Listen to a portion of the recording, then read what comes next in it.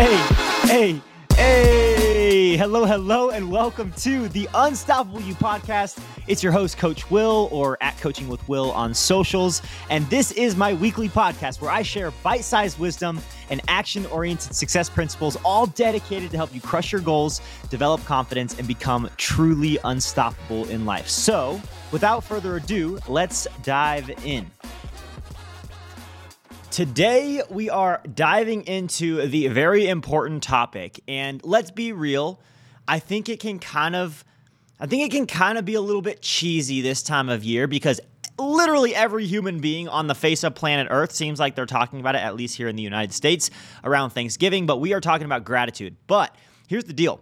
Thanksgiving is next week, and so I wanted to be a little bit different, and I want to start off talking about Thanksgiving the week before. So you get double, or I guess you just get gratitude talk the week before Thanksgiving. I don't know if that's a good thing or a bad thing, I guess, now that I say it, but let's just dive into the attitude of gratitude.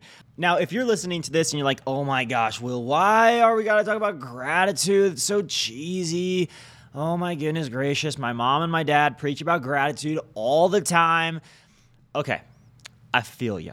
Gratitude, I think, can kind of be a cheesy topic. And the word gratitude, I think when I was, let's say, in middle school, high school, and even college, when somebody said, hey, you got to be grateful for what you've got, I'm just like, ugh, barf, get away from me. That's gross. That's cheesy. I already understand everything about gratitude. It's just basically like listing out the 3 different things that I love every morning and going to sleep with the 3 different things that I'm grateful for, like my family and my home and all that stuff. Okay, I could probably rant about how cheesy it is sometimes, but here's the deal.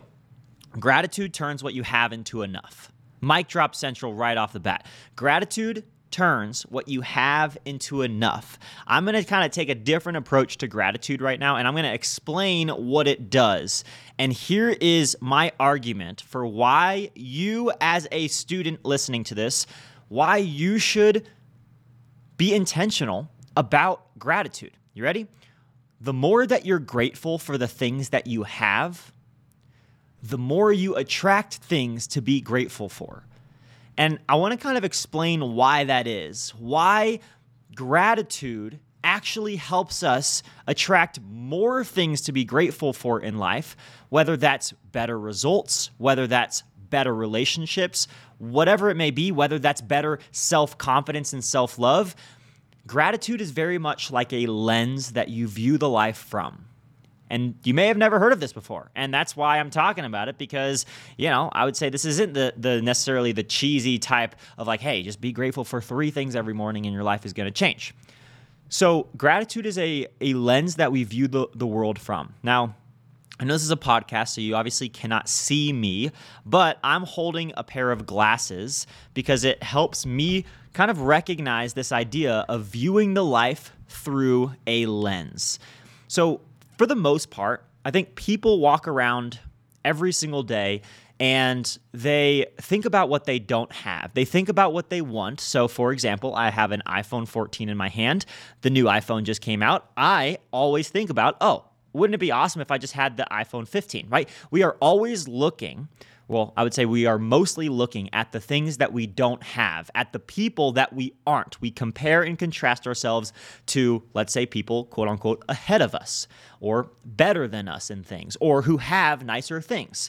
And so that's just the lens that most people view the world from. That's the pair of glasses that we see everything from. Whereas gratitude, if we chuck that pair of glasses, if we chuck the pair of glasses that we view, okay, if I just had that next thing, then I would be happy. If I could just be like her or be like him, then I would be happy. If we chuck that lens and that pair of glasses away and we put on, this sounds cheesy, the gratitude lens, well, we start to see things in a completely different light. We start to go against the grain of everybody else and notice the things that not only we have, but also the things that we are. We start to notice what is abundant in our life, what is good in our life. And we've talked about it here in the podcast before. You get what you focus on. And so the more you focus on the good, the more good you're inevitably going to get because your actions and your attitude and your effort follow your thoughts. So thoughts are good, effort, attitude, and actions will also be good. And if they're not good, then they're going to be better than if you're focusing on everything you don't have, right? So you get what you focus on. And if you're viewing the world through the lens of gratitude this week and next week and the week after that and the week after that, doesn't matter if it's Thanksgiving week in the US or not, if you're focused on things that are good and if you're focused on things you're grateful for, then you're going to start seeing the best in other people. You're going to start seeing the best in yourself. You're going to start seeing the best in the situation around you. Maybe something's going on at school and you are normally fixating on, oh my gosh, why is this drama happening between my friends? Why is this happening? Why is my teacher saying this? Or why is my teacher giving me so much homework? That's living life through the lens of OMG, this sucks. OMG, I am not grateful. All these different things, right? And I'm not saying it's really easy to put on a gratitude lens, y'all. It is very hard. It's very unnatural for humans to do it. But guess what? Some of the things that are the best for us are the hardest to do mentally and physically and emotionally and spiritually. All the good stuff, right? So I'm not going to say you've got to create a list of 12 to 20 different things you're going to be grateful for, which, by the way, I think that would be very good. I think it'd be awesome if you did that. But here's my one action step for you. Text somebody that you're grateful for and tell them that you appreciate them and tell them why you appreciate them. And you might be listening to this and you're like, oh my gosh, that is so uncomfortable. That's weird. I think they're probably going to hate it. They're probably going to make fun of me. They're probably going to roll their eyes. But if you've got somebody in your life, there is nothing better than receiving a message from one of your friends and loved ones that says, I appreciate you. It can literally just be those 3 words. I appreciate you. That's my challenge to you. You can do it to your parents. You can do it to your friends. You can do it to a teacher. You can go up to them in class and be like, hey, seriously, real talk, Dr. Adams, I don't know, that was the first thing that came to my mind. Hey, Mr.